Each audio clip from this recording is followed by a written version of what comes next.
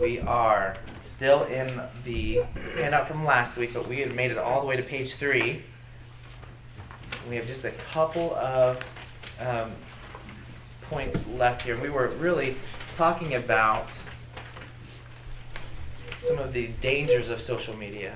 And it can also, by the way, I keep saying social media, it can extend to other websites and things, because the internet now is primarily a social place. It is a place where we are there to communicate with other people, even on other websites. So, but we had talked about, and point 5 was the perfect storm, which is together with our own sinful natures and sinful tendencies in human beings, now has been helped by these social media platforms and these internet sites to kind of become this breeding ground of sin in certain ways. We talked about tribalism and how that the polarization of our society right now, where there's less and less that we view as in common with other people, especially if they have a different political affiliation or a different religion or a different ideology in some way from us. We view them increasingly as enemies rather than just other people. Okay, so, and tribalism was this idea that we instinctually gravitate towards people who are like us, and then as we spend more and more time with people who think just like us, we are increasingly skeptical of other people who don't think like us, and that can lead to a lot of defensiveness or even attacks of other people. We talked about polarization without empathy and compassion, in the sense that if we are only around people who are like us, we forget that there are other perspectives and other points of view that are possible to have, and then we only see others through kind of an enemy lens. You're either for me or against me. And we forget that they have different experiences, they have different points of view that may actually help us. Not necessarily that, especially as Christians, we don't regard other truth claims from other religions as equally valid as ours. But if we don't know what they're saying, what their arguments are, it's probably not going to help us be more effective communicators of the gospel, which is the only hope that they have for salvation. So we do need to be able to listen to other people without attacking them, even if they are hostile, right? So being able to have compassion for people who disagree, for people who are wrong. Then we talked about gullible. We can be gullible because if anybody can say anything, and if they have the right vocabulary, if they have the right look about them, they can create the right mood in their video, they can seem really persuasive. And then before you know it, you're believing that the Earth's flat and you've never been to the moon and all these kinds of things. There's a lot of conspiracy theories that are thrown out there, and they have some real world impacts. So being careful about who we are going to trust. Just because somebody is a celebrity or an athlete or a politician does not make them an expert on anything else other than maybe their basketball skills, right? If I need to know how do I get better at basketball, I might go to a NBA player or a college basketball coach or something. But I don't necessarily go to those same sources and just believe what they say about politics or about religion or about the purpose of life. Okay, so, but we kind of get sucked into this thing. This person is really, they seem smart and they're really good at something. So of course they're going to be good at other things. And that's kind of an assumption that we make a lot in our culture now. Talked about how a lot of time on social media is linked to a lot of anxiety and unhappiness, because we view other people's posts with envy a lot of times when they're posting about their vacation or about their Christmas gift, about their perfect children, their wonderful job, all of those things, and we kind of see that and like, I don't have that. Or, like, why? They don't deserve that. I know who that is. So there's a lot of that can breed a lot of unhappiness and discontentment. Talk about anxious, anxiety, rather. And then that's one we really ended on, because the difference between when I was going through, and if you're older than I am, when we went through high school, you felt like you had to perform. When you were in high school, when you're at school in the hallways, you had to walk a certain way. You couldn't say certain things. People would think you're weird or you're not cool or whatever. So there's a lot of performing going on in an average high school, and now high school students, there's an epidemic of anxiety and depression because they're performing all the time now because of social media, and they're constantly expected to post things, to look a certain way, and everything they're posting, then they have to look at it to see if anybody's liking it, or if they make a comment about it. So the performing doesn't end when you go home. So that's one of the contributors to an increased level of anxiety for our students. But it's not just students who feel that. We all can be in that boat. Why are we posting what we post? That's a question that we'll ask you again here in a little bit. What are you trying to do by posting that picture or that status update? By commenting on that person's post.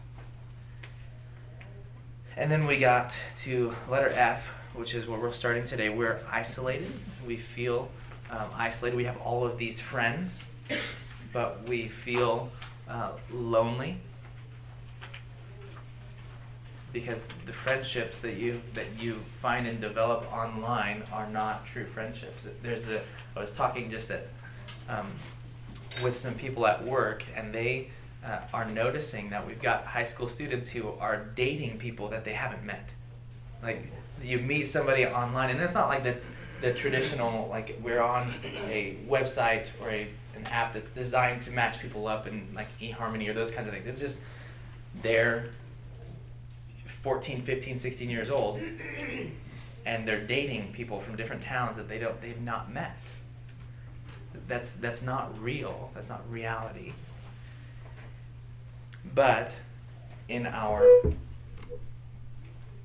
devotion to, or the amount of time that we're devoting to social media, we are becoming more and more isolated. Prisoners of the moment. The last couple of years we've heard the words that these are unprecedented times, or this is an unprecedented pandemic. Is that true? No. So, but the more we are focused on these quick, constant, ever-changing stories and aspects, that we lose sight of a wider perspective, a longer-term perspective. Everything is the worst it's ever been. Or, not to be all negative, something might be, this is the best it's ever been, The current person is the best who's ever done this thing. Maybe, but probably not. That might be the worst thing that's ever happened, but probably not. There's other things that are really bad that happen in a broken world. So not being a prisoner of the moment, that this is all of my attention is on this one thing in this moment, and that becomes magnified into this great big mountain of a problem. Okay, and then the next one is where I really want to take a little time to think about on page 4, letter H. This is one of the biggest contributors, and it even bleeds into the other letters that we've talked about so far. In this age of the internet, we believe that attention assigns value. And there's a kernel of truth in that, right? Like, we pay attention to the people and the things that we love, but that has been transferred to this viral video phenomenon, the viral posts, the viral tweets. If something goes viral, meaning you post it on there and then it explodes, and thousands or millions even of people are watching it and seeing it, commenting on it, retweeting it, then we feel like we are valued because we did that. So we have a whole culture, a whole generation of people, especially, and it gets, I think, worse the younger you go, who perceive that if I can go viral, or the more people like my pictures or my content, the more important I am, the more worthy I feel, because that's what social media is geared toward. So how do we communicate to people what value means, or how they are valued? How would you counsel somebody who's struggling with constantly posting things, wanting to be paid attention to? What do we do about that? Well, they claim their identity when they have all this attention due to their posts. Mm-hmm. They claim their, like you said, their value, their being themselves is based on other people's opinions, which changes. You know, to switch that over to value, you go back to they're created by God and valued by God. And that's where you can find that, which doesn't go up and down. Yeah, and we know that the fear of man is really the root of that. I am valuable, or I'm important based on what other people will say or agree with, or compliment me on. And in social media, that can just explode. So is that where a lot of the anxiety is people aren't liking your whatever? Mm-hmm. I mean, honestly, how sad. Yeah. And fear of man, I mean, that's a universal problem, right? So we all have to battle that. We all have to measure how much of what I'm doing and saying is dictated by what I'm afraid people will say. Or maybe it's not to say it, I'm not afraid what people will say, but how much of it is driven by how I can be respected. I feel like just in our time, like, when I think back to high school, like, it was like, oh, who was invited to the cool birthday party, or Mm-hmm. those kind of things were what we went through. But for them, it's like the likes. It's just directly on their phone what they're. And I can think of from personal experience when I was in high school. Before I was in high school, when I was a kid, I loved basketball, loved it, played it all the time, always had a basketball, always playing. When I got to high school, there's a switch that happened, where I was no longer playing basketball because I loved basketball. I was playing basketball because I wanted people to know that I was good at basketball. I wanted people to think, man, Brock's really good at basketball.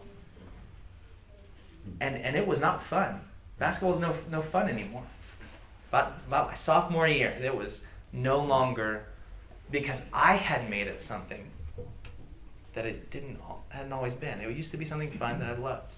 And I worked hard at it, but then now it's my identity, and I wanted to be known as a great basketball player, and that changes my whole mindset about it. And I was worried about, okay, if I play badly, what are people going to think about me? Like, that's a little bit different example, but that same fear of man drives in all kinds of avenues, whether it's I'm not friends with that important group that I really like over there, or I'm not dating that person, or and I know these are a lot of high school examples, but right now even am I being recognized by this professional organization related to my work? Do the people who work with me respect my opinions, or do they listen to what I say? that if we're not careful, we can really start living our lives to get the approval of people around us, rather than fearing the Lord, living my life for the approval of God. Phil? Yeah, I think I've never seen, because we aren't really into social media at all. We just are maybe dabble with YouTube, but not the Twitter and all that stuff. So it's hard to relate because we're older generation. But from what I saw when we worked at kids camp, is everybody was hooked up to the social media, and they were influenced by it so much. And by opinions of others. The counselors that came were college kids, were really influenced by like the social, cultural Marxism, really, the CRT, and that is so controlling. So I heard someone say, I think it was Norm Geisler, that fraternity outweighs theology. So if you are, even you might say, okay, I'm created in God's image, and everyone will say, I agree with that. We're all, Sodomites believe they are created in God's image that way. They're born gay. So if you say that, there has to be something more biblically and you can't say it without being offensive. Like, we are born sinners. We are separated from God. And with Adam and Eve, and they say, oh, that's, with evolution. So there's a whole worldview that you're clashing against. So you have to be careful not to reinforce the ideas that are out there by trying to be Christian, trying to be nice, not offensive. And that's just going to reinforce their idea of their worldview. So I think we as Christians have to pray to be wise as serpents and harmless as doves, because it's pretty dangerous. We don't want to encourage people to continue to think that way and reinforce that. To Will's point too, I was just thinking through this process as well. Like, when we're considering the fear of man, there is this positive side of things where it's like, I do things because I fear men, but there's also a negative side of it too. I don't do things because I fear men. And I think with social media, there's this danger on both ends of the spectrum where I can want to be, I'm just not going to post anything. I'm just not going to respond to anyone because I fear what the fallout may be. I don't want to be seen as confrontational. I don't want to be seen as that kind of thing. And so I think it's important for us to understand that there is a way to fall off the horse on both ends too, even with the fear of men. It's not just about what I do post, but it's also about what I choose not to, what I choose not to speak out about, because of the truth of God, kind of like what Will was saying, because I fear what the fallout might be. Yeah, those are good points. So, attention from people does not assign value. So if I can put out some popular content does not mean that I'm more valuable as a person. So like going back to what Mark's comment was, you have value because you are created in the image of God. That we can say to people, that's true. And so that is our message, not, and we've got to be careful. Why am I posting this, or why am I not going to post that? To Russell's question, or his point. Whatever we do should be with the fear of God at the forefront of our minds, and then is this going to be useful? And there's a whole question of, am I willing to say things online that I wouldn't say to somebody right in front of me? Am I really brave as an apologist and a debater on Twitter, but then with the people when I'm interacting with on a day-to-day basis, and they don't even know I'm a Christian? Like those are questions that we need to ask, or vice versa. I talk all on to these people individually, but online I'm doing things or saying things that a Christian would not, who is trying to please the Lord, would not say or not do. So hopefully one of the things that that I'm trying to communicate really clearly is social media, and we've said that last week, is not the fountain of all human sin and all that ails society. That's sin in our own hearts, right? So, but social media is a tool that we can use to really amplify it. And so we've got to be careful with all of that. Now, we have a few more points. I'm just going to briefly mention them because we're running out of time. But we've traded privacy for expression. Okay? And we've talked about at the beginning of last week all of the things that the information that we just give to social media companies about ourselves. And then there's even more as we consume the content. They're always recording things about us. And so we need to be aware of what they're using that for. Okay, I just kind of thought of, there's those funny the personality quizzes and things that you can take. Which Disney character are you? All the like that kind of stuff. It seems harmless and silly, and in a lot of ways it is. But when you enter that stuff, and you're telling them things about you. Okay, and they're going to use it right now. It's used to target more specific advertisements to get you to spend more money and to be more engaged in things. So just being aware of that is helpful. But maybe there's a line in which we shouldn't keep giving out all of that information. And there's a difference between privacy and secrecy too. Okay, so it's not wrong because some people, I don't have anything to hide. I'll bring Alexa in my house and, hey Alexa, do the whole Alexa thing when you know that they're every time you do a hey Alexa, this, that, and the other thing, that's being recorded. Whenever you're doing searches on the internet,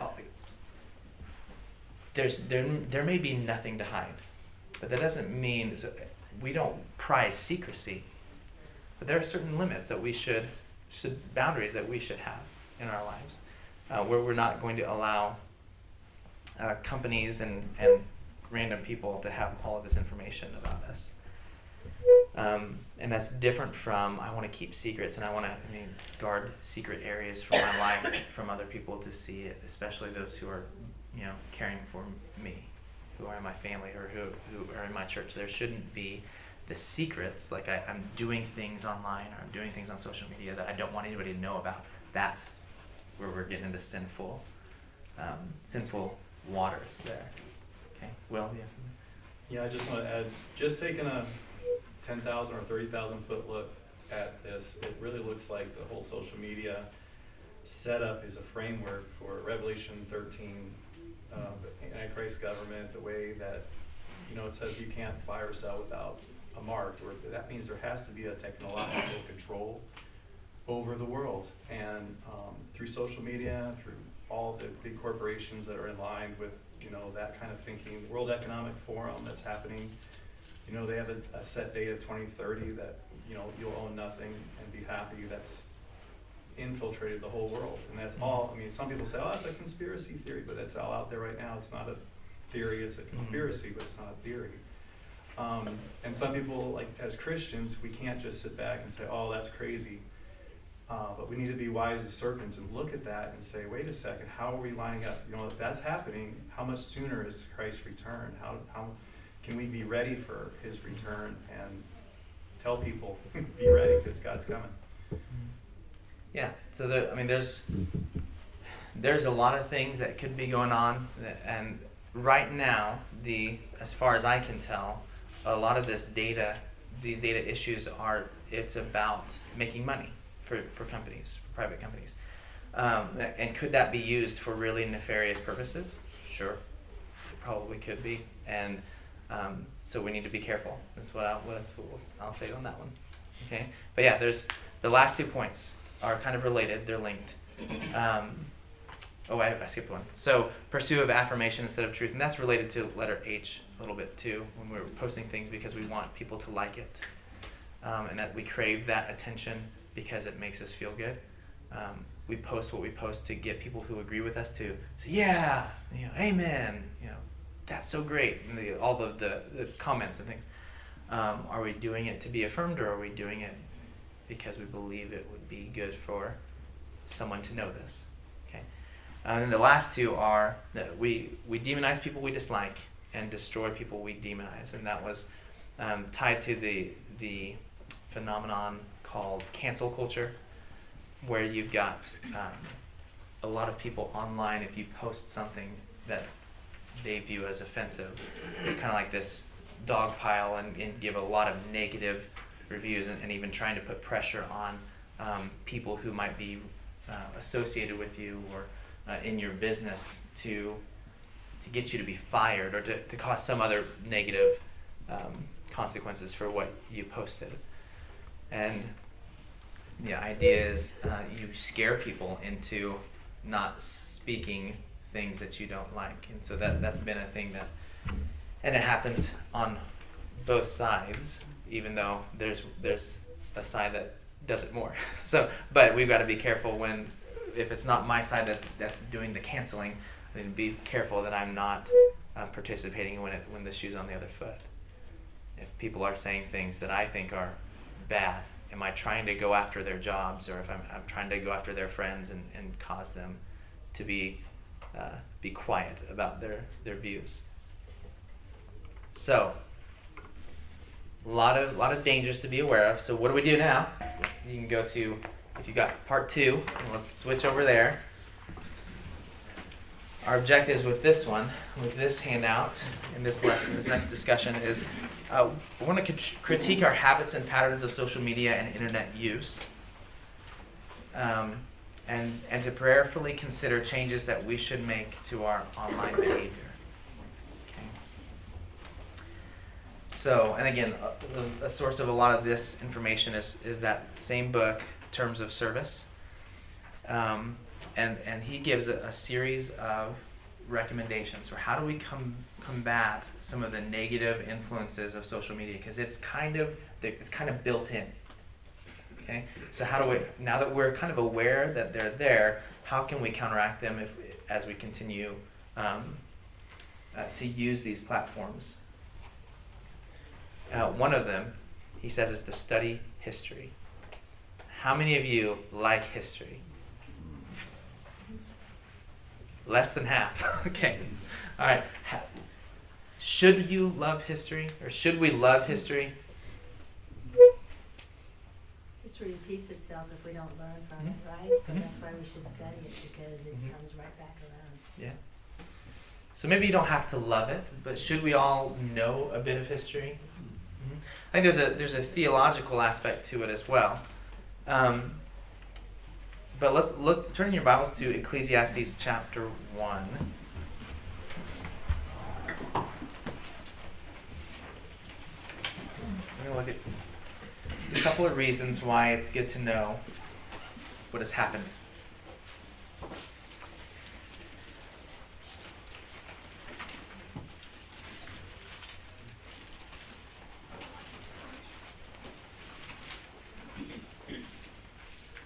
This really speaks to what Peggy just mentioned there. Verse 9. What has been is what will be. And what has been done is what will be done. There is nothing new under the sun. Is there a thing of which it is said, see, this is new? It has been already in the ages before us. There is no remembrance of former things, nor will there be any remembrance of later things yet to be among those who come after. So here we see Solomon just telling us, hey, there's nothing new. History repeats itself. We're in cycles. But he's also lamenting that there's no remembrance of former things. Like verse 11. You be aware that this has happened before. Okay? There have been people like this person, motivated by the same things that motivate that person, with the same goals that person is pursuing. So there's nothing new under the sun. Political corruption is not new. Fear of man, desire for affirmation, they're not new. Things that we'll do for affirmation have been done before. Seeking power is not new. Yeah. People love power. They use a variety of means to get it. They've been doing that long before electricity, long before the internet. Look at 1 Corinthians chapter 10. This is perhaps an even more important reason why we should know some history, especially Scripture, what has been written for us. Starting in verse 1, "For I do not want you to be unaware, brothers, that our fathers were all under the cloud, and all passed through the sea, and all were baptized into Moses in the cloud and in the sea, and all ate the same spiritual food, and all drank the same spiritual drink, for they drank from the spiritual rock that followed them, and the rock was Christ. Nevertheless, most of them God was not pleased, for they were overthrown in the wilderness. Now these things took place as examples for us, that we might not desire evil as they did. Do not be idolaters, as some of them were, as it is written, the people sat down to eat and drink and rose up to play. We must not indulge in sexual immorality, as some of them did, and 23,000 fell in a single day. We must not put Christ to the test, as some of them did, and were destroyed by serpents, nor grumble, as some of them did, and were destroyed by the destroyer. Now these things happened to them as an example, but they were written down for our instruction, on whom the end of the ages has come." So why would knowing what has happened before be helpful for us today?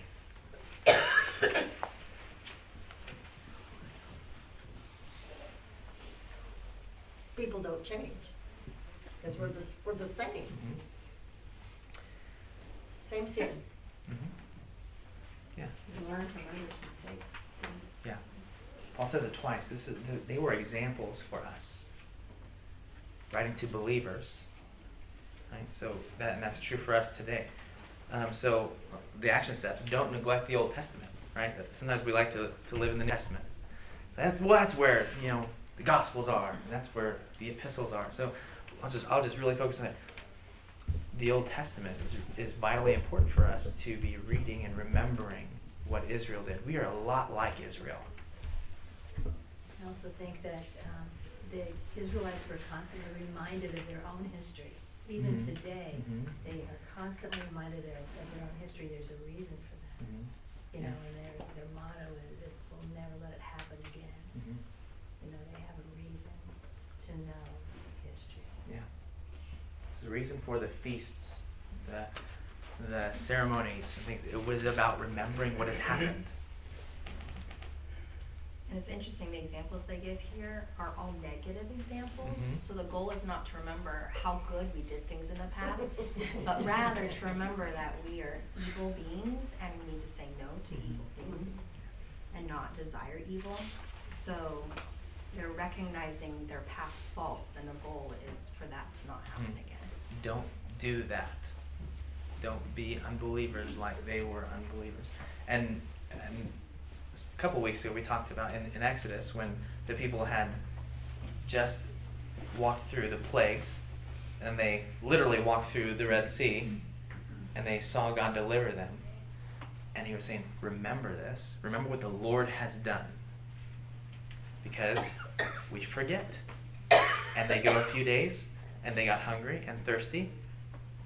And they're like, well, you brought us out here to die. Yeah, that was their thing.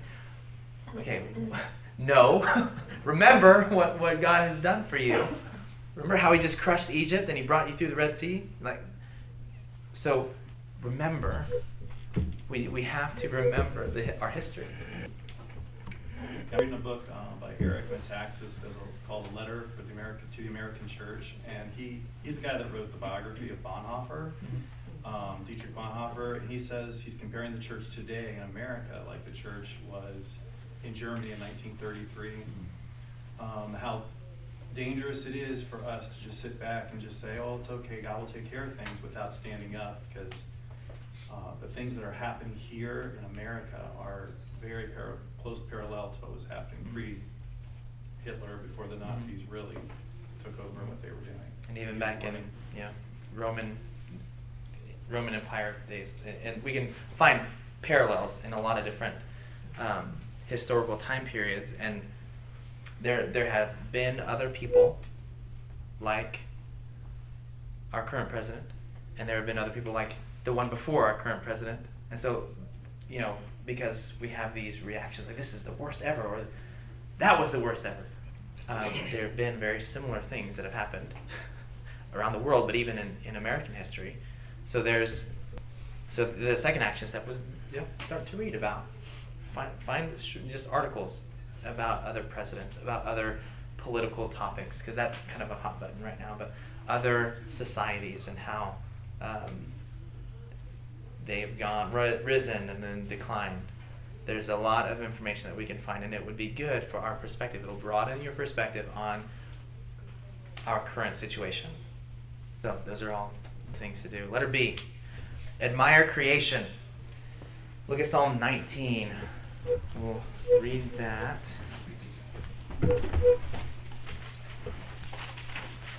The more time we spend on the internet, the less time we are doing things like, or noticing things like, we see in Psalm, not 119, Brock, Psalm 19.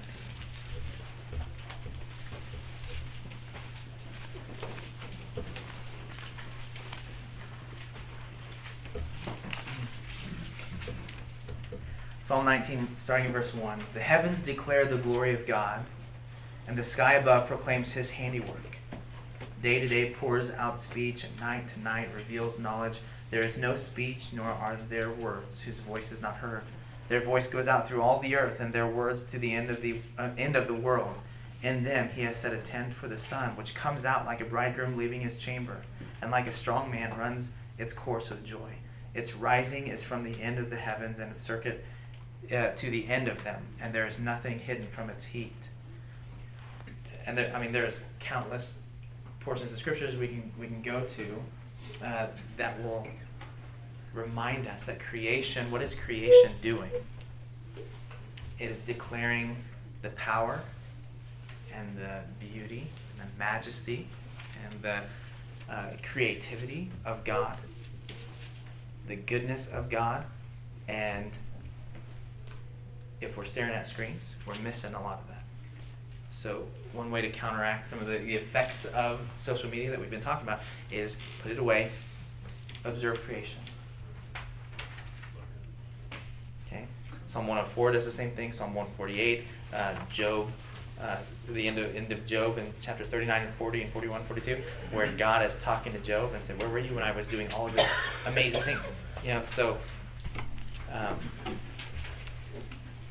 that's all God's work, and it's amazing. So we need to look at it. Take walks, go outdoors, sitting, read a book outside, do some gardening, go to parks, bird watching. So, some of you are hunters. Go hunt, enjoy the creation. There's many other things you could do. Observing creation, learning about what God has made. Value silence. This is going to be a hard one. In the book, it was really funny.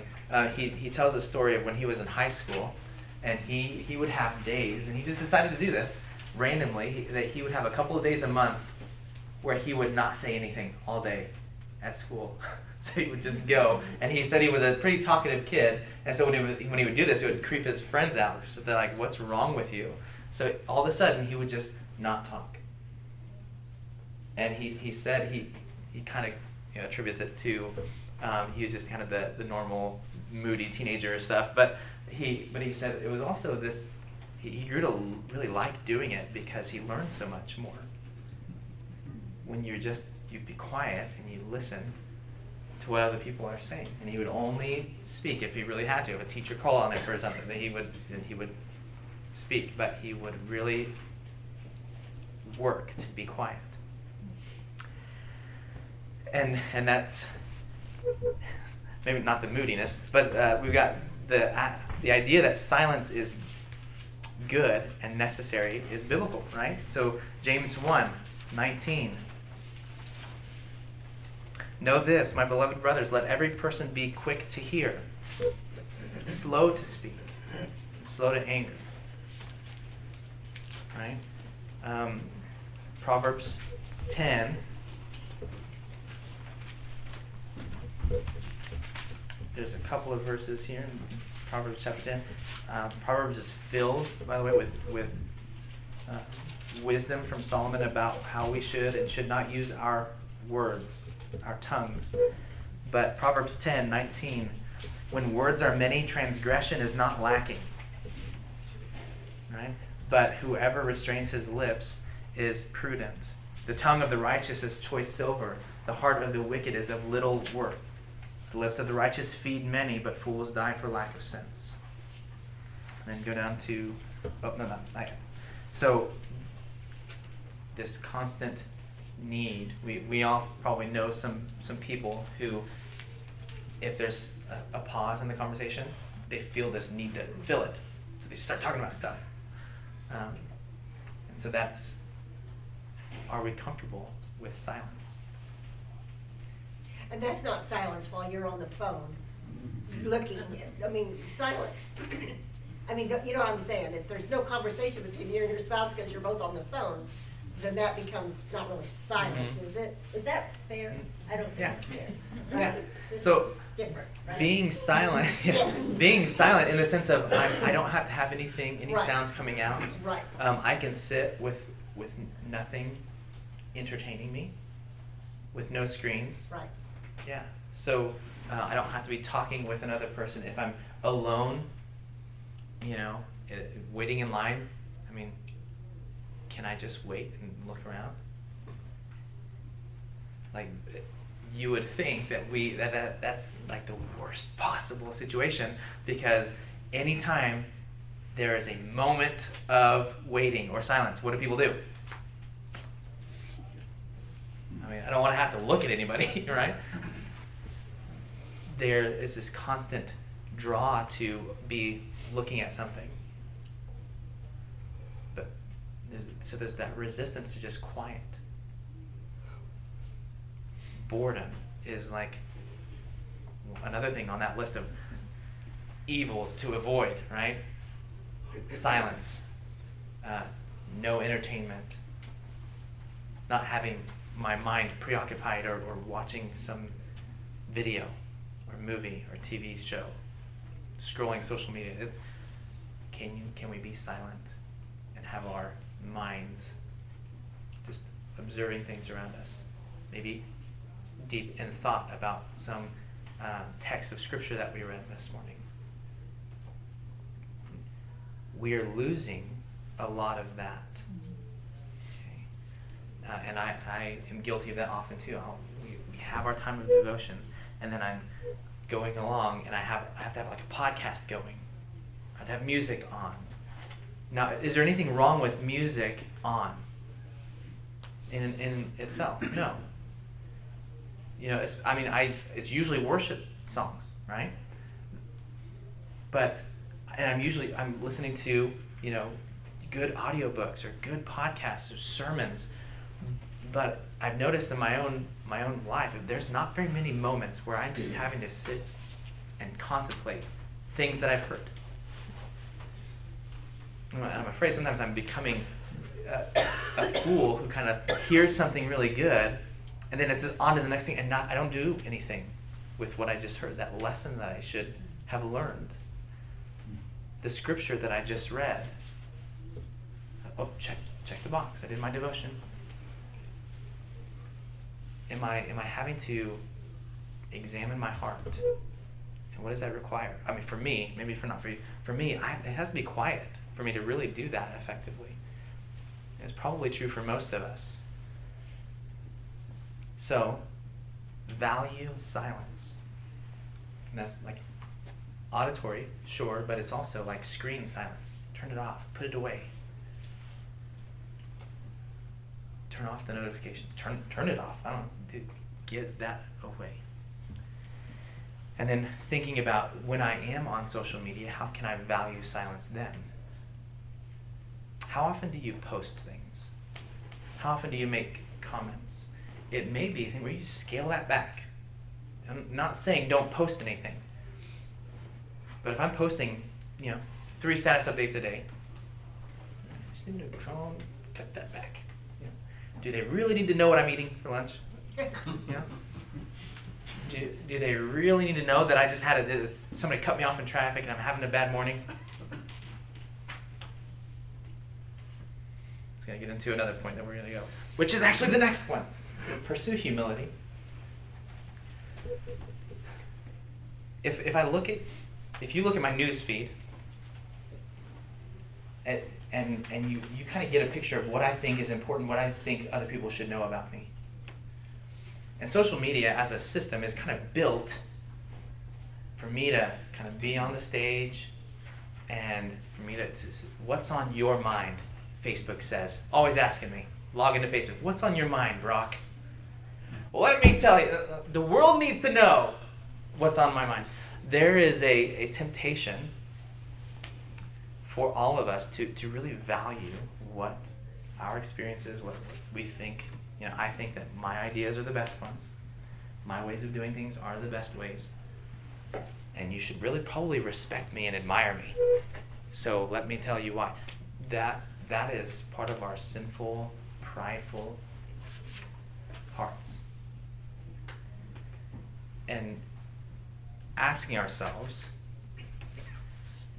am I using my social media platform to glorify myself or the Lord?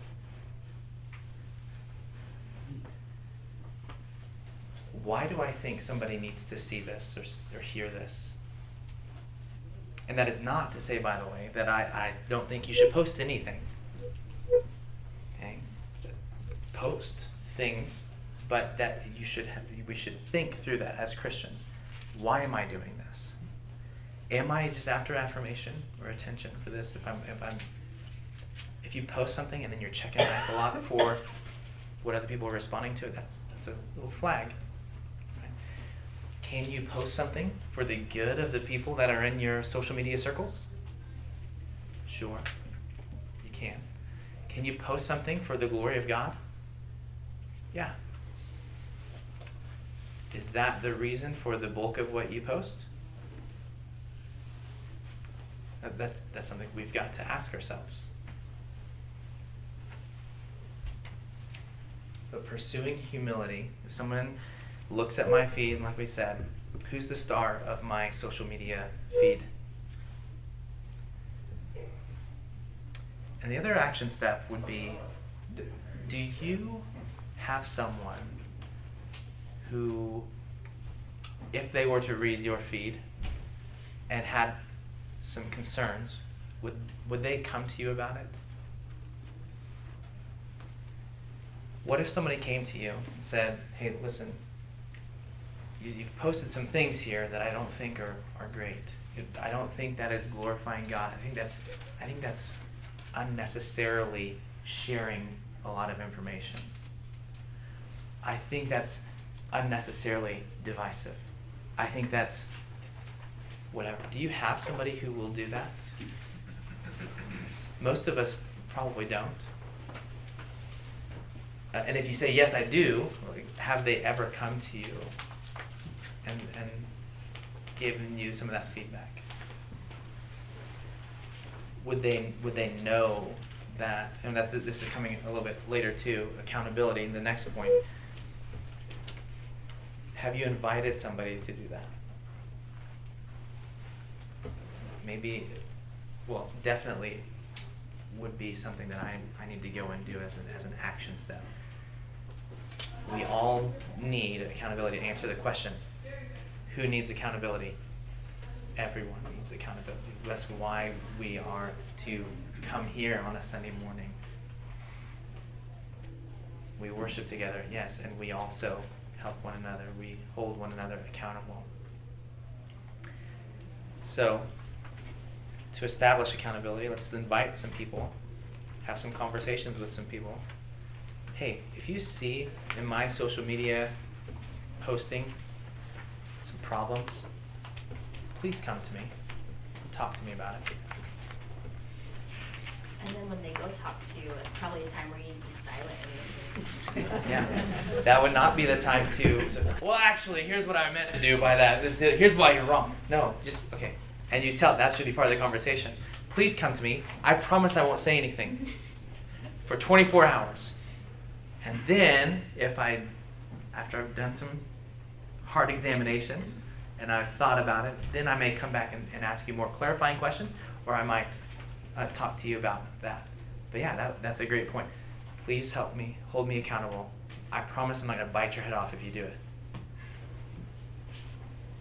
And that's hard. Now, the last thing, building friendships. We're running out of time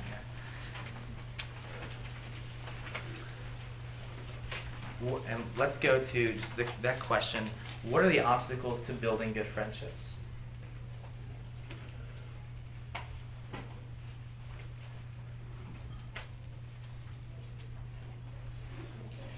Takes time. Time, and I think with social media, there's just a front you put up so nobody really knows you. So there's no real knowledge of, it's hard to build a good friend when there's no intimate knowledge of not, you know, of how, what your life is really like. Yeah. A good friend would know that, but when we keep everything so superficial, you can't build a good friendship. Yeah. It takes time. There's a lot of time required. There's a lot of vulnerability required. If I'm gonna have a friend, a real friend, they're gonna know some things about me that are not just the easy, positive things that some people might think about me just from a distance. They're gonna be close in proximity. They're gonna know my weaknesses and my strengths. So that's risky. Having good friends is risky. Is it necessary? Yes, it is. Proverbs 27:6 says, "Faithful are the wounds of a friend, profuse are the kisses of an enemy." That's a great picture of what we kind of see on social media. Faithful are the wounds of a friend, profuse are the kisses of an enemy. And we can go to those other scriptures, but we are out of time. We talked about what is required for building good friendships.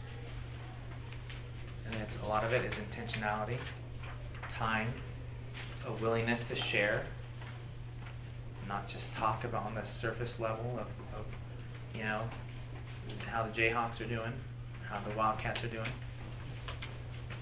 and how the weather is, but how my heart is, how my family is, how I'm doing in my struggle against sin. Okay. So those are things that we must do. Schedule time to be with friends. Think of ahead of time topics of conversation that we're intentionally going to bring up. Pray for friends. Be a godly friend. And the last point is screen Sabbaths, and that's this article. And in it was, I thought it was helpful, but it's considering when can we put the phones, the screens away.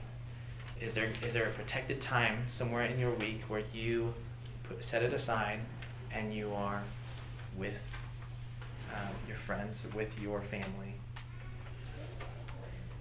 valuing creation, thinking deeply about the Lord, evaluating the state of my heart, my soul. So I would encourage you to read that and talk with someone about it. When is this going to happen? If this need, and some of you maybe are already doing it. You already have times where you're putting it away, and praise the Lord. Continue. I personally, I got to figure out when am I going to have that time of no screens. So that's something that my wife and I are talking through, and you know, maybe talking with some of you about. So that is all of the time that we have this morning. Next week there is no Sunday school, so when we come back, we will be starting a new series. John, what was it called again? 7 Hopes of a Heaven-Bound Saint. Yes, 7 Hopes of a Heaven-Bound Saint. 30 minutes of video and 30 minutes of discussion. Yeah. So, all right. Thanks, everybody.